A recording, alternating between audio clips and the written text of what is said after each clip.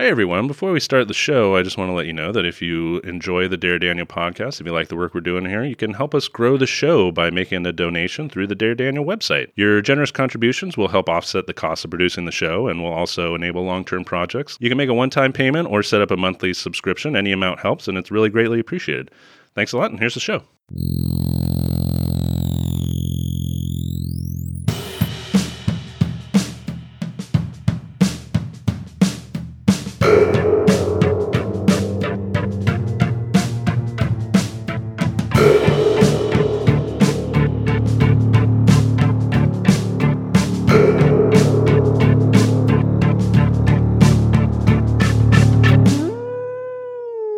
Hello, Paradoxers! You're listening to the Dare Daniel podcast where you send us your most sinister movie dares, and we suffer the consequences for your amusement. I'm Corky McDonald, and I'm running on 47 teravolts. And with me, as always, is Daniel Barnes, a film critic for the Sacramento News and Review, and a member of the San Francisco Film Critics Cycle. Hi, everyone. As Corky said, on this show, we do your dirty work. You dirty dogs, by watching the most unwatchable movies you can imagine, and then we review and rate them on our unique system. We give a run-of-the-mill bad film. That's just your average, everyday, watchable bad movie. That's a dare. Double dare is for the truly atrocious, kind of hard-to-watch movies, and we reserve the reverse dare for a despised movie that we think is actually pretty good. Today's Dirty Deed, we'll be continuing our October Scare Daniel series with the review of Julius Onah's sci-fi horror film, The Cloverfield Paradox, which premiered earlier this year on Netflix. But before we get started, as you know, Daniel also writes a craft beer column for the Sacramento Bee. So he is going to tell us all about that beer he brought for us today. Well, once again, I have brought us a New Glory beer. What? The last several New Glories is just me finding something that's in my refrigerator that I have 3 of and bringing it here for the show. But this beer is, of course, delicious. It is called Greenergy Double IPA. It is a double dry hopped version, so they put double the amount of Citra and Galaxy hops. Galaxy hops, you remember that? I do remember from New Zealand. Discussion, Australia, whatever. Same diff. Yep. Get over it. It is 8% alcohol, and it's a hazy beer. And again, it's just another really delicious beer, stone fruit flavors, nice soft bitterness on there. So just yet another fantastic IPA from our friends at New Glory. And again, we apologize to any New Zealand and Australian listeners. You, of course, are 2 distinct countries. I don't apologize to you at all. You are all the same to me. And you should be proud of your country pride. There's no difference between you, really, honestly. Get over it. This week's Dirty Dare came to us from Cody Scott. I think Cody sounds like the impersonation I was doing at the movie. Who was I doing? What's his name? What? Peter Lorre. Why did Cody dare us to watch a Cloverfield Paradox? I watched Winchester, 3 billboards and this one in one weekend. And this somehow managed to be the worst of the 3 movies that got progressively more awful. Well, I will say Cody's a friend of mine, and that was spot on. Did I nail it? Oh, nailed it. He is Peter Lorre. The IMDb synopsis for this movie is, orbiting a planet on the brink of war, scientists tested a device to solve an energy crisis and end up face-to-face with a dark alternate reality. Yeah, and this is another Netflix exclusive, much like Bright, episode 3. Check that one out. It was directed by Julius Onah, written by Oren Uziel and Doug Young. With an ensemble cast that includes Gugu Mbatha-Raw, Daniel Bruhl, David Oyelowo, Zhang Ziyi, Chris O'Dowd, John Ortiz, and it is the 3rd entry in the tenuously connected Cloverfield universe following 2008's Cloverfield and 2016's 10 Cloverfield Lane. However, those connections to the franchise were only created during production. The original spec script was called God Particle. It was not connected to Cloverfield in any way, but it was bought by Bad Robot, and during production it was changed by J.J. Abrams into another Cloverfield movie. It was shot in the summer of 2016, but it languished on Paramount's shelf for about a year until they finally sold it to Netflix. Debuted exclusively on Netflix streaming on February 4, 2018, following a surprise trailer that aired during the Super Bowl. Which is the reason anybody watched this fucking thing. Yeah, pretty much. Yeah. It was just got amazing placement, and that was kind of keeping in with the other 2 movies and their sort of guerrilla marketing campaigns that they had of a surprise trailer Even when the first Cloverfield trailer debuted, it didn't even have a title on it. It was just some sort of a monster screaming and the head of the Statue of Liberty flying in. And everybody in the Super Bowl is like, I gotta see that. Yeah, right. Exactly. I gotta see that. I mean, it's right there. It's on Netflix. Game's over, and you just pop on Cloverfield Paradox. Of course, it's going to show up on everyone's like main home screen as well, since they just. I hate Netflix. Interestingly enough, Corky, you and I think we both like 10 Cloverfield Lane. Right. Yeah. Interestingly enough, that movie also was based on a spec script completely unrelated to Cloverfield, and during production was changed into a Cloverfield film after that spec script, The Cellar, was bought by Bad Robot, and J.J. Abrams changed it. Yeah. So just note to screenwriters, sell your script to Bad Robot if you want. It's going to be a Cloverfield movie eventually. Some point, if it gets made, it's going to be the Cloverfield something or other. But you and I both like that movie. It actually did well at the box office. It did well with critics. The Cloverfield Paradox, on the other hand, scores of 17 on Rotten Tomatoes, 37 on Metacritic. The user scores on both those sites are slightly better, but still not great. Corky, as a fan of 10 Cloverfield Lane, let me ask you this. Do you think that this latest attempt to Frankenstein monster a Cloverfield movie out of spare parts, do you think it worked this time? In keeping with the Scare Daniel theme, I think this Frankenstein's monster was Son of Frankenstein or Abbott and Costello meet Frankenstein. Right. This was not good. Robert De Niro, Frankenstein. Yeah. Oh, yeah. The Kenneth Branagh one. The Cloverfield slappy ending surprised us in 10 Cloverfield Lane. Kind of tied in with the paranoia of that movie. This, it doesn't. It's two different pieces put together, and it feels that way the whole way through. Yeah, absolutely. I will say, I don't think that, the fact that Cloverfield is in the title of 10 Cloverfield Lane is something of a spoiler in and of itself. No. Right? And I think in that case of 10 Cloverfield Lane, it took what probably could have been a very, very good movie, possibly even a great movie, and turned it into a merely good film.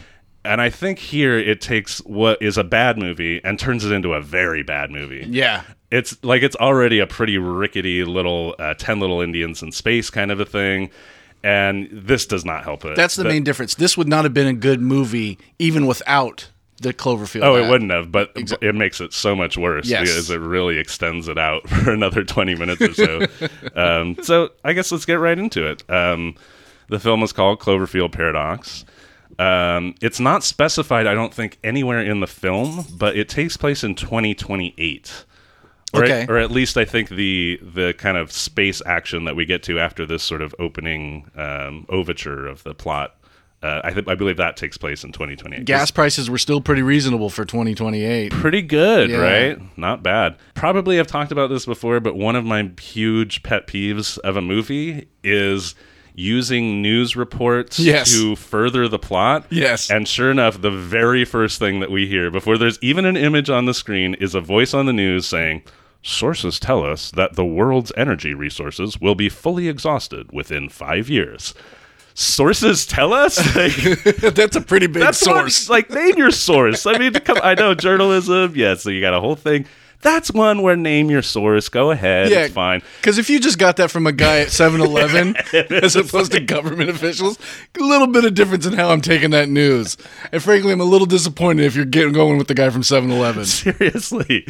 And what's great is that even though it's 2028, radio reception has not improved at all because this is all happening over a staticky radio signal that is fading in and out. We also hear that there is a space station that is going to attempt a, quote, risky experimental mission. I'll say. And that they're going to try to get some free energy for the planet. The planet has completely run out of energy. We cut right to Hamilton Yep. and Michael. They're a couple sitting in a car. And they're waiting, and we find out that there's energy crisis. They're waiting in a long gas line. Yeah. They're a British couple, but he's driving on our side of the road, so something's a little off already in this alternate universe. I know, right? Well, it seems like they're maybe living in a... Yeah, it's hard to tell who is... Yeah. Yeah. The dialogue in this movie is just like, Joe wants you for the mission. Joe knows what we've been through. She says, but I know why you want me to go. Yeah, because you can unlock an endless supply of power that could save us all.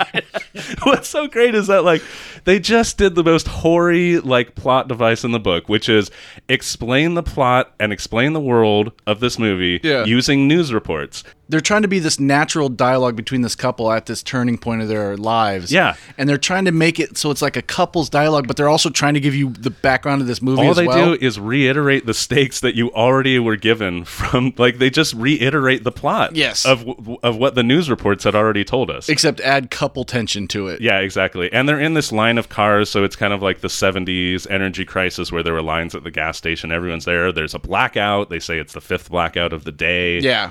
And essentially, he sort of pressures her to go on this dangerous mission because she can possibly save the planet. I gotta say, that's the best breakup reason in human history. Right? Like, look, I want you to be with you. It's me or the planet. Right, I'm trying not to be selfish here, honey. It's not me. I want it to be me. Them.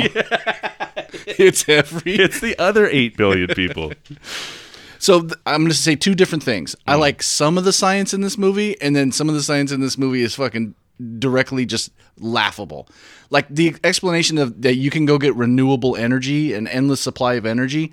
That's the farthest they dive into how that works. Right, exactly. It's just, they There's turn a on machine, and if it works, you get energy, and if it doesn't work, you don't get energy. Yeah, we have a limited supplies of times we can attempt this machine, so there's built-in you already consequences. got the ticking clock there. But then also when she's on the space station, because they cut right now, she's up in the space station. Oh, the credit sequence is fucking hilarious because in the credits, they're rolling credits, but then there's also cut shots to the movie, and it seems like there should be dialogue. Like these are scenes that were filmed that they just clipped from the movie, but they're using in the credits. Right. And one of the things that they show is that the day count, day 1, day 14, day 624 is where we end up on. Yeah. And we should add that, okay, so Ava and Hamilton back on Earth, it's very clear that she has a capital letters, very big secret. Right? Yeah, right. It's not really mentioned, but there's something between them. She has the big secret. And hey, it's a woman going into outer space. Guess what? There's a dead kid. Yeah, right. It's every freaking time. I don't know why we're setting up so many astronauts with dead kids. Every astronaut has like a family member, a close family member who has died recently. It's like, are these the best? Are you sure? There's just me psychologically that you might be a little off.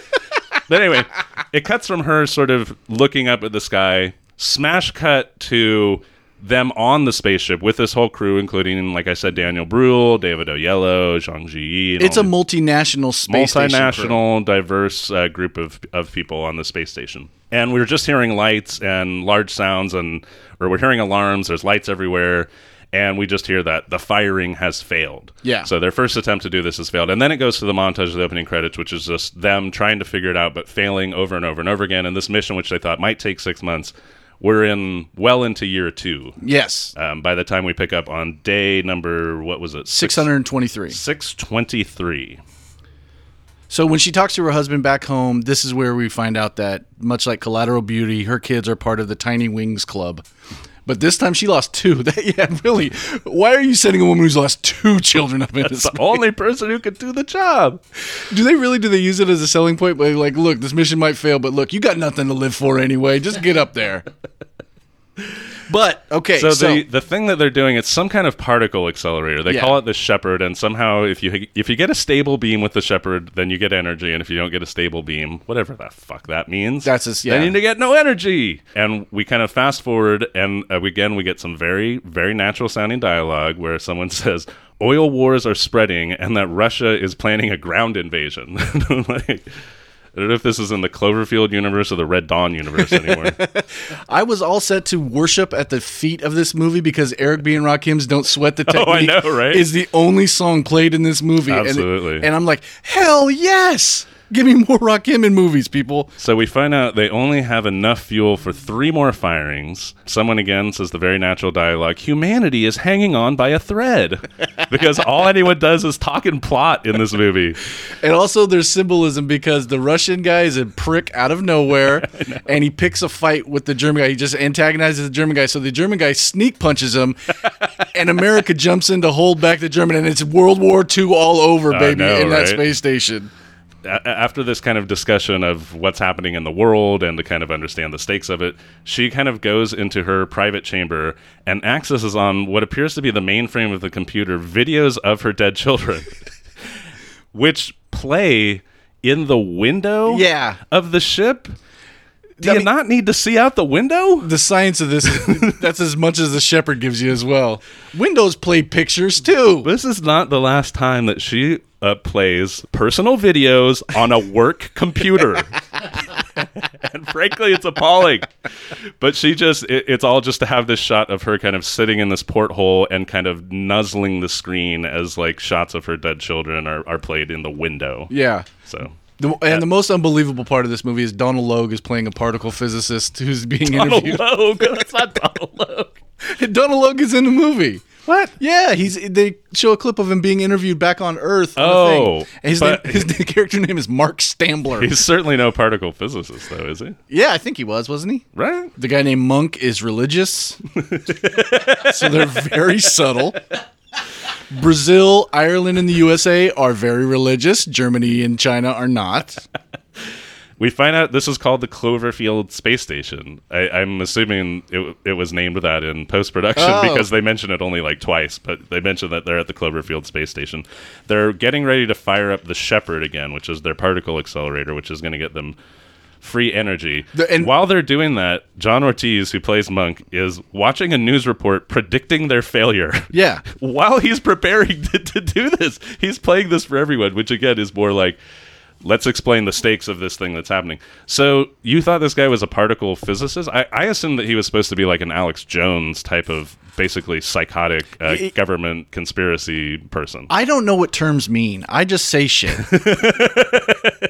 He was like an Alex Jones because at the end he's cut off right when he's like, "No, buy my book." You know, so it cuts off. But his name is Mark Stambler, and that's my favorite part of this. Your favorite part was Mark Stambler.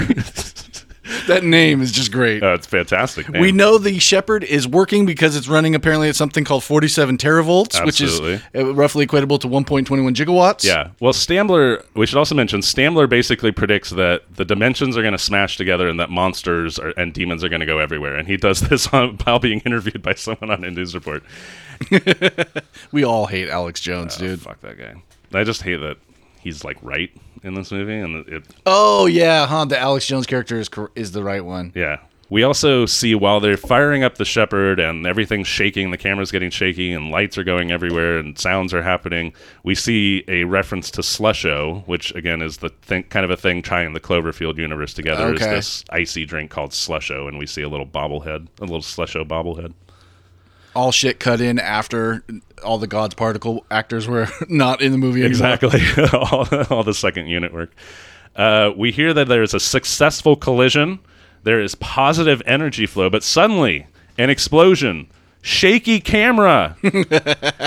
And we find the Earth is missing. Yeah. Or are they missing? What? It's ironic because Combs is the one who can't find Earth. But the Irish guy, he's funny about it. Oh, yeah. Oh, he's funny about everything. He's funny about every line of dialogue in the movie. There's confusion. There's panic. People are pointing fingers at each other. The gyro, which I guess is an important thing. Yeah. That is never really explained. It's gone. There's no gyro. I started thinking about this, and the worst part of losing Earth would be that we get no more Eric B. and Rakim. I know, right? That's like the one thing. They don't play him anymore. I think it's just in that dimension, there's no Eric B. and Rakim. It's the word. It was like John L. and Rocker. No, Eric B. and LL. Like that kind of mishmash. And it didn't work. So the Russian guy, when he finds out the gyro is missing, he asks Hamilton. He starts pulling at his face pretty weird, and this is when the weird shit starts happening. After the Shepard has failed, he starts pulling at his face, and he just asks her, "Does this look okay?" But there's something off with this guy. Absolutely. He's kind of pulling at his skin in the mirror. They hear a roar. It kind of sounds like a monster roar, but it's kind of coming behind this panel in the ship. And they open up the panel, and what do they find? They find a woman in there looking very scared, and she's got tubes and conduits all running through her. She's just completely, all of a sudden, part of the ship's machinery. She just appeared there all of a sudden. This movie rips off Aliens for this couple of minutes because it's all paranoid stuff that you're hearing in the hallways, or they're all separate in the space station walking down hallways, and then they find someone pinned up against a wall with stuff coming all through them, dying, and she recognizes Ava Hamilton. Whoever this person is, they don't know her, but she recognizes Ava Hamilton. Yeah, this blonde woman who we find out is named Mina, and is played by Elizabeth Debicki. I'm not sure how to pronounce her name. I don't know. We called somebody earlier, what's her name, so we need to hold on. She wasn't even in this movie. And she recognizes Ava, who, again, is pretty much our main character, I would say. She's Gugu Mbatha-Raw. She's Ava Hamilton, yeah. I mean, her whole arc is just basically Sandra Bullock from Gravity, but whatever. Mina recognizes Ava, and Ava does not recognize Mina. But Mina is kind of confused as to why Ava's on the ship, and obviously they're pretty confused as to why Mina's in the middle of their ship's power lines. Yeah. Then we cut back to Earth, where Ava's husband, Michael, is finding out that some explosions are happening outside his window as he's looking out his window. Very Skyfall, where everybody's just looking out windows, telling you the action that's happening. Yeah, exactly. His whole thing is just reacting to phone calls. That's how or not reacting in a weird way, right? Because he usually just like stares silent. He does the silent, odd stare at everything. Whatever room he's in, he stays in to take the call. And he finds out that he's needed at the hospital because shit is going down, and it's not a nuclear bomb, but we don't get to know what he found out it was. Exactly. And this is where it's tying back to really the first Cloverfield movie and the monsters who are attacking New York, the big monster and all those. But you don't know that yet. Exactly. But this seems to really be where they've expanded it into the Cloverfield universe, is everything happening with Ava's husband on Earth, back on Earth. Right. And so it'll cut back to him every about 10 or 15 minutes or so to sort of advance his story a little bit. But that's kind of, which is really annoying because any suspense that is going to happen on the spaceship is consistently undermined by what's happening with him on Earth. Yes. Yeah, exactly. Germany and China are kind of whispering under their breath, and I'm just going to refer to them as their countries. Exactly. Germany and China are colluding. The foosball table is going nuts, and that's going to show us that stuff is not right on the space station. Something's wrong here. The Russian, he looks in the mirror. His eye is all wonky. He's starting to hear voices. And he is able to somehow go and create a gun in like some sort of a 4-dimensional printer or something like that. Yeah, he creates a gun in there. He overrides a thing and fucking he does a thing, and he just has a fucking gun now, all right? Yeah. Just deal with it. He's got a space gun. Tam is China. She's played by Zhang Ziyi. Oh, God, she looks so good. Like, she hasn't aged at all. Hasn't aged a bit, right? She's so amazing. her and Germany are dating. They're a couple, and she says, I love this line of dialogue. She only speaks Mandarin or Cantonese. I'm not sure which. She says, and you know this in the subtitles, she says, "Hey, Schmidt, come look at these moisture levels." I was like, all right. We're fucking turning up a sex scene in this movie. I would love, that's how scientists talk to each other. Hey, come look at these moisture levels. I want to spurge genetic material all over you. But it was still sex talk more realistic than Anna Steele and Christian Grey. Absolutely. It all is. So yeah, the Russian makes this gun. He goes and threatens to kill Daniel Bruhl and Zhang Ziyi. And instead, he kind of starts to break down and explodes into a pile of worms. Right. Like this, for some reason, and I don't know why, but they had worms on the spaceship. Some kind of terraforming thing, and I'm guessing. The worms disappeared, and then boom, they were inside this guy. Yeah, but guess what? Ireland has a joke for it. Oh, doesn't he, though? Yeah, he always does. He just watched a guy, he spent 2 years on a space station, explode into worms, and his first thing is like, hold on, let me work. I got something for this. I know, right? I got a bit here. Everyone is like super like weirdly nonplussed at everything that's happening. Because remember, they're like in a different dimension at this point. And right. Like crew members have appeared out of nowhere in the machinery, and someone has just exploded into a pile of worms, and it's always like, geez. Oh, boy. Not today. And then something good will happen. Like they'll be like, yeah, all right. Like, what the fuck? Mondays, am I right? I know. Like, what a mild annoyance this is. So Mina Jensen, she's the stranger. She knows everybody on this space station. She knows, she can name them except for Tam. She doesn't know the Chinese engineer. That's her role. In her dimension, which it's kind of becoming clear that these are two different dimensions that are smashing together.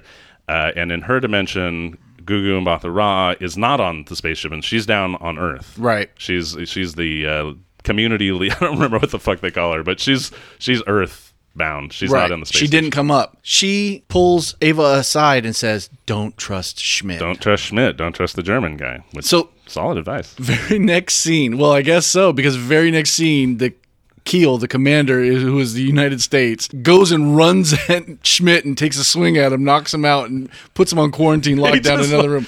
Takes the word of somebody who appeared in the wall. In the wall. And he's like, that German guy. And so, David Oyelowo, who is the captain, imprisons Daniel Bruhl on the spaceship, based entirely on what this strange person who just appeared on their spaceship has said. Well, although he says, it's not shown in the movie, but he says that he went on the computer and found evidence that the German was a spy. Yeah, right. So when you said David Aiello, I thought it was one of the Aiello kids, like Danny Aiello's That would be amazing. It would be so good because their whole conversation would always be like, "Why aren't there more black people on your wall, Sal?" So we go back to Earth. Which we know because it's a shaky cam again. Everything on Earth is shaky cam. The doctor, her husband, is heading to the hospital, but he gets a call that the station is gone. There's destruction everywhere. And he gets out of his car and, again, is just sort of silently walking around and kind of gazing at things. Yeah. And there's a child who is screaming for help, and she is just standing in the middle of all this wreckage, and she's just going, "Help! Help! Help! Help!" And he just is standing there staring at her, and of course that's how the scene ends. The whole Earth thing is just him sitting in a room reacting to things. Exactly. And this shot is so dark. Yeah, he also sees the shadow of the Cloverfield monster. I couldn't That's kind pick of it against a lot of... Yeah, I mean, it's just a tiny little bit of CGI up against like a cloud of dust. Chris O'Dowd, whose name is Mundy. Irish. Mundies, am I right? He's like fixing a panel, and suddenly his arm goes through the panel, and he yells out, "Ouch!" Like, his arm just goes through a metal panel, and he can't get it out. He's like, "Ouch!" Well, as Rawhead Rex taught us, the Irish are really loath to commit to being scared about things. But he has this special putty that seals things, which is a neat idea for future stuff, but it's such a bad effect. Really bad CGI It's so effects. bad. Yeah. So he emerges from the panel. They yank him out, and he does not have an arm. Nope. And yet feels no pain. Yet his arm is like just a total cross-section. Like, you can see bone and sinew and everything, but it's all just like cartoonishly. It's like those exhibits of the dead body exhibits. Exactly. And the religious guy monk says, "I don't know what to believe anymore." And it's like, wow. And Schmidt's cell Makes you think. The German who is in lockdown, the door of his little room that he's being held in opens up Automatically. and they find the dismembered arm that is just sort of crawling around, and somebody says logic doesn't apply here. So basically everything is just fucking crazy. It's true, right? but it's such a cheat. It's a screenwriter's excuse to do anything. Exactly. His door Like, just opens. It's chaotic, but it's not creative. Like, nothing in here is really cleverly thought out or very smart in the execution. But it's just like, oh, anything could be fucking anything. Because one guy loses his arm because the rules of physics don't apply, but a door opens because the space station wants to be sinister, Right? And let the I know, brew suspicion. What is the sinister force? Like, that's never really explained. Right. So everyone kind of has figured out there are two realities that are fighting to occupy the same space, and when the reality prime that we went with was started from the beginning, The Eric B. and Rakim reality. Eric B. and Rakim reality, the real world, Right. the one true universe, The good one, the right? one we're saving. I know, that's the one. All the universes go to hell. That when they fired the Shepherd, it kind of merged the dimensions. They sort of smashed into reality B, space station, and that's why there's a woman. Mina Jensen. Mina Jensen is in the control panel, and that's why one guy's full of worms, and basically everything has just gone fucked up. Yeah, and more proof of that is Mundy's arm starts say, "Give me a pen" or something. Yeah, like that. it wants I don't know a how pen. They figure that out, and it writes cut Volkov open, and Volkov is the Russian guy, so they cut Volkov open. but the doctor can't do it. And again, you put the religious guy as the doctor. I hate this movie. You put the religious guy as the man of science on board, and he can't do it now. He's all shattered. All his beliefs are shook. Tams is like, "I'm on it. I'll cut open a Russian." Yeah, I'm godless. What's inside the Russian, though, Dan? The gyro, which is a thing that is apparently very important for some reason that is not very important. And now I've had several heroes in me at lunch, and I can tell you, I almost killed me. Such a bad joke. I'm sorry, everybody in the world. And what's great is that so they put in this gyro, and now they have communications. I don't know. It's like their compass or something like that. So they're able to suddenly connect across dimensions again, or with this dimension. I don't know a fucking clue. But anyway, they connect with Earth, and as soon as they connect with Earth, everyone's like, yeah. Everything's like fine again. It's like you just cut that out of a man's stomach who earlier exploded into a pile of worms. But everything's fine now. Yeah. Like, we did it. We fucking did it. And then, but we pops in a news report to kind of shatter their world a little bit. And it talks about a 14-month-long European war and how the Cloverfield space station was destroyed. And they realize we're in the wrong damn dimension. So we cut back to Earth Prime, Mike and Molly. The little girl's name is Molly. So now we got Mike and Molly reboot, which would be an awesome. I would watch this one. Right? I didn't watch the original. Come on.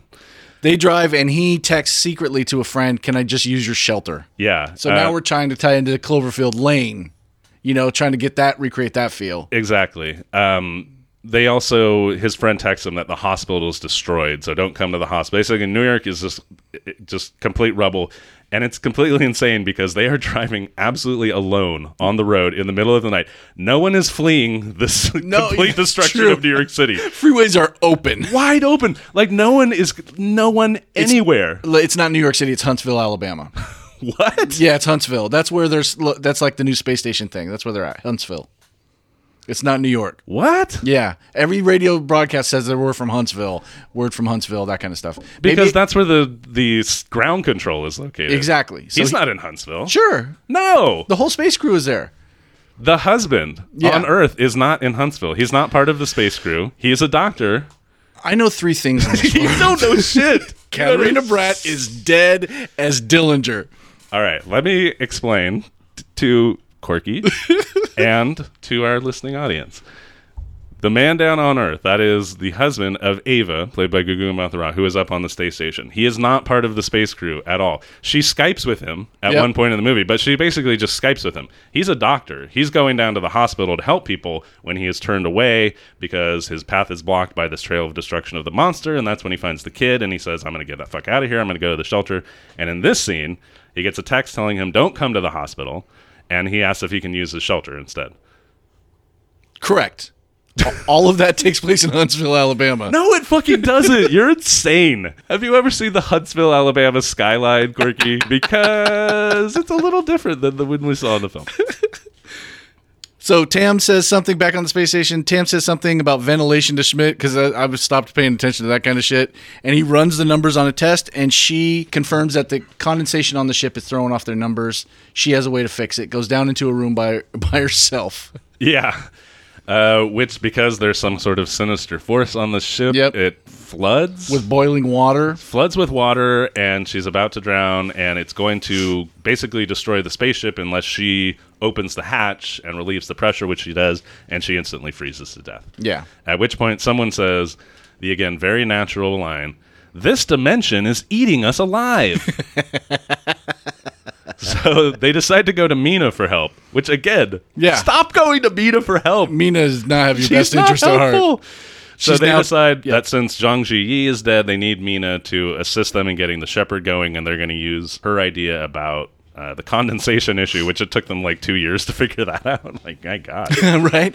Mina Jensen is apparently from the Stephen Merchant dimension because she looks just like him. And she tells Ava Hamilton that you're still a mom in my dimension. So we go again back to Earth. Ava's husband is in the shelter with the little girl. He gets a call saying that they can't find the space station. He gets a call from Huntsville to New York, where he is local call outside of New York at this point. Did not have to dial 1 to make that call. And he gets a call saying that we don't know where the spaceship is, but we're trying to work on it. You know, we'll keep you posted. And the husband says, "It's the goddamn paradox, isn't it?" At which point, we hear, again, alarms, red lights, shaking, fighter jets flying overhead. So something is happening outside of this shelter that he's in. So now we go back to the space station again. At which point Mina is saying that she needs energy, and the ship's very low on energy. And she says something like, "Oh, I would love 20 gigawatts of energy, but 15 would be fine." At which point Chris O'Dowd, who again always has the joke, he says, "I'd like to take a bath with identical twins in a tub of Rocky Road." And twins. Rocky Road? That's getting everywhere, man. You got little slivers of almonds in there. Right, they got cuts on. That's the worst. If you're gonna have sex with identical twins in a tub of ice cream, don't overthink it. Yeah, don't put French nuts vanilla. in it. Silk ribbon of chocolate, maybe. But you're getting cloudy with the marshmallows. I almost said mushrooms. Mushrooms in Rocky Road. So Mina tells Ava that in her universe there was no fire and there were no dead children, which we find out in Universe Prime. It was Ava blames herself for the death of her children because she used a faulty power cell. Yeah. Which I don't know what the fuck that is, and it doesn't matter. So Ava decides she wants to stay in this reality where her children are. And she tells this to the captain of the ship, and he's like, yeah, that's probably a bad idea. At which point she plays the card, "You will never understand what this is like." And then he's like, okay. Yeah. It's like that easy to convince someone to like fucking shuffle dimensions. Like it's like that's a huge favor. That's a huge favor. It's like, you know what? This will probably kill everyone, but I want to do a thing for you. I literally have no idea how this will play out. How will this work? Will all reality just tear to ribbons? But you get a couple more minutes with your kids. Exactly. So they're gonna shut down the oxygen on the ship to divert power, at which point Mundy, who is Chris O'Dowd, there's a big magnetic field in the room where he's shutting down the oxygen. And of course, there's always an explosive container in pretty much any room of the house. And that gets whooshed into the magnetic field, and sure enough, kaboom! Explosion, baby. Space explosion. Mundy, he's gone, right? At which point, Mina, I believe, says that she's going to go out and fix it, because now part of their space station is spinning off of its axis, and if they don't uncouple it from the rest of the space station, they're all going to die. Yeah. At which point, Mina is like, okay, I'll go out and fix it. And for some reason, David Aiello, the captain, is like, no, you can't go. We three have to go.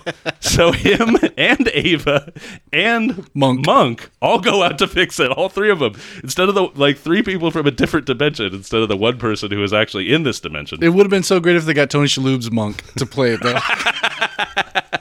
Everything would have been pristine on that. He would have sussed out Mina Jensen from the go. So this is when I was like, hey, you know what? They're in the space station. They had no budget for floating actors to one room to another. They had no budget for that. And this is where it really shows. Oh, yeah. Because the laws of nothing apply anymore. No, seriously.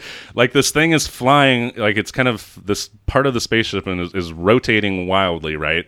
And there's a big chunk missing from this hole of getting from one part to the other. So part of the space station is open space. Yeah. And there's just shit flying everywhere, but they just walk. They just walk. It. She does a jump. Like Indiana Jones, in the fucking Last Crusade. They're just burp, take one step, and just CGI shit, just bridge appears. She jumps out of one part of the spaceship into another part of the spaceship, and there's no part of her floating off into space. She just lands with a thud in the other room. Gravity works perfectly right there. Well, in that room, yeah. So as it turns out, the captain, of course, has to pull a Spock in Wrath of Khan and sacrifice himself to save everyone. So he dies. Ava and Mina are getting ready to take an escape pod because Ava's going to go down to her...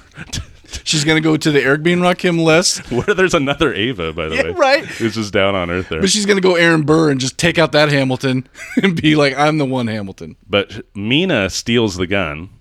Right. Remember the gun? Yeah. That was just, the gun didn't go off, so, oh my God, do you think they named him Volkov so they could call it a Volkov's gun? Exactly. Came back in the third act. Oh, man. So she what the fuck does she do? She Mina steals says- the gun and she knocks out Ava with the gun. But you know that Mina's up to something because now all of a sudden they're starting doing push-ins on her face. Yeah. She's like overhearing conversations. But you've known the whole movie because she's constantly giving weird, evil looks to everybody. It's Yeah. just like, this movie's not They great. really ratchet it up, though. So she shoots Monk, steals the firing key for the Shepherd, then shoots Schmidt and chases Ava around the station, screaming, "Don't fail them again!" Which is like she's trying to kill her. So I don't know what exactly. Oh, she's trying to taunt her as well. Trying to taunt her out, and she has a wrist pad. She hits 2 buttons on the wrist pad and calls up Ava's family videos on every screen in the entire place. Those wrist pads can do anything because when they're in a struggle, when she's got her by behind, Ava touches her wrist pad and now a stream of air shoots in her face. And she goes, ah! And falls off her. Those wrist pads have everything Those on wrist there. pads are amazing. Hey, Siri, open my wrist pad. But it's funny Do because anything. no one ever needs to hit more than 2 buttons on any computer to call up Ava's family videos. Like, here's a crazy thought. Is the Shepherd not working because the memory is completely overloaded with your family videos? They seem to be everywhere on the mainframe of this spaceship. Ava, you're playing them on the windows again. You're on the windows. I need to calibrate where's Not a little thing in the window. The whole window. It's just her dead kids. The gun goes off and it shoots a hole in the window, right? Very symbolically, it's a window where it's playing pictures of her kids. Exactly. And Ava herself shoots at the window saying, Yeah. my kids are dead. I don't need to live this anymore. Shoots at their kids' faces in the window. Symbolically shoots her children. Only Mina gets sucked into She that gets part. sucked out, and that's it. But she flies out into space. Ava is able to secure the airlock or something like that. She's fine. I wondered. Apparently, Daniel Bruhl is Right. still alive. I wondered why the gunshots happened off screen, but now it's to find out the man who's been shot twice, Daniel Bruhl, is still alive. is able to get, it's like exposed all over again. The person who's gut shot, if you shoot in the gut, you're capable of feats that normal human beings aren't capable of. He wanders into the pod, straps himself in, is able to quip some lines. Mm-hmm. You know, when they're like, hey, when they get back in touch with ground control in Huntsville, hey, we heard you're alive. There's still some discussion about that. Yeah. There was still some. He's stealing Mundy's bit now. So, but before they fire up the Shepherd, Ava records a message for Ava Prime, records a message for Ava 2.0. Beta, yeah. Which is, along with plans for the Shepherd and all of they figured out the condensation. No other universe figured out the condensation. And a warning and a request to hold her husband and children tight no matter what she's doing. And this scene is just awful. Yes, it's the worst scene in the entire movie. They get back, everything works. On its last try, the Shepherd works and gets them back. Yeah, so they've... I mean, explain. This is just like cross the streams and then don't cross the streams and then do cross the streams. Because Yeah. it's like the Shepherd fired them to that dimension. So now they're going to do it again and fire back to their dimension. As soon as they fire back to the dimension, what do? Fire up the Shepherd again. They fire it up again to see if they get energy. And this time, yeah, indeed, we have a stable beam. Their power source works, and they take right off for Earth. No, let's get going. It's the most rush ending ever. They're out of there. They're Yeah. out of there. And we get call to the husband who is still in the shelter. And they tell him that Ava's fine and she's coming back to Earth right now. And he says, tell them not to come back. Tell them not to come back. What's happening? He's giving this dire warning with all those things that are out there. And the final shot of the movie is the capsule with the German and with Ava coming down below the cloud line, disappears below the cloud line, and then up above the cloud line comes a gigantic Cloverfield monster who screams, and that's your movie. That's your movie. That's your Cloverfield paradox. That's your paradox, baby. So as we said, it's pretty much everything on Earth that is sort of tying into the Cloverfield world. Everything on the space station is kind of just a mishmash of a lot of It was space obviously a horror diff- movies, it was Alien, a different movie. Event Horizon, and all that kind of stuff. And at a certain point, J.J. Abrams just decided, like, oh, hey, like the whole idea of like clashing universes or different alternate realities will allow me to explain all of the inconsistencies in the cinematic universe, which, oh my God, that was the same thing J.J. Abrams used to explain all the inconsistencies in the Lost universe. Oh, and hey, that was also the thing that J.J. Abrams used to explain all the inconsistencies in the Star Trek universe. And oh, hey, J.J. Abrams is a fucking hack. oh, shit. Shots Shove fired. it up your ass, J.J. Abrams. But yeah, this movie, it would be super, like kind of like we were talking about with Bright. this would feel very chintzy and low budget on a big screen. Sure. It's about right for Netflix. It's sized for Netflix. It was a TV episode. Yeah, exactly. And again, kind of as with Cloverfield Lane, tying it to Cloverfield didn't really do the film any favors, but it just wasn't a very good film in the first place. It actually detracted to me in this one. I liked the addition in Cloverfield Lane. At least it didn't detract for me. It detracted from this. Yeah, very much so. So let's wrap up and give our ratings to this film, just to remind everybody. A Dare is a run-of-the-mill bad film. Double Dare is the next-level bad film. And our Reverse Dare is a movie we think is actually pretty interesting. Corky, Cloverfield Paradox. What do you rate it? This is the definition of an and-then plot. That's the way everything happens. And then this happens, and then this happens. And then they believe the German everything he says, and then they believe the other person everything she says. It's bad all across the board, but it's not Double Dare bad. It's ignorable bad. Dare, you could watch because everybody's watched it because of the Super Bowl ad. Right. Watch it just so you can say you know what everybody's talking about and dismiss it just like everybody else. Exactly. Yeah, I am agree with you. I'll say A Dare. It was watchable. It got very annoying going back to Earth over and over again. I wish it was like an 85-minute movie that was entirely set in space. And sure. The husband character was almost completely wiped out. But yeah, it's just basically your run-of-the-mill, bad, low-budget space horror type movie. Stop making movies where women's whole thing has to do with their dead children. Seriously. Or their unborn children. All right. Hold on. So now that we've established that we're daring this motherfucker, that's all we have for you on this episode of Dare Daniel. But we'll be back next week to review another one of your movie dares. In the meantime, check out our Thursday mini episode for a preview of the next Scare Daniel review, as well as more talk about your scares and movies in general. Until then, send your most sadistic or altruistic movie dares to us at daredaniel.com, and be sure to follow Dare Daniel Pod on Facebook, Twitter, and Instagram. Like and rate us on iTunes or wherever you listen to your podcast. You can read more of my movie reviews in the Sacramento News and Review and at newsreview.com. Corky! Yeah! Where can people find more of your work? I'm performing in any universe where Eric B. and Rakim are still around and don't sweat my technique. Nice. So you'll be performing in this universe. Absolutely. Paid in full, baby. You'll be performing in the Cloverfield universe. Yeah, I guess that's... It's only... Well, if that's where Eric B. and Rakim are... All of your jokes are a bit interdimensional now. So for Dare Daniel, I'm Daniel Barnes. Our producer is Johnny Cloverfield Doxapair Flores. Oh, shit. I totally had it and then I lost it. What was that dumbass dialogue? And I'm Corky McDonald saying this dimension is eating us alive. Love you, everybody.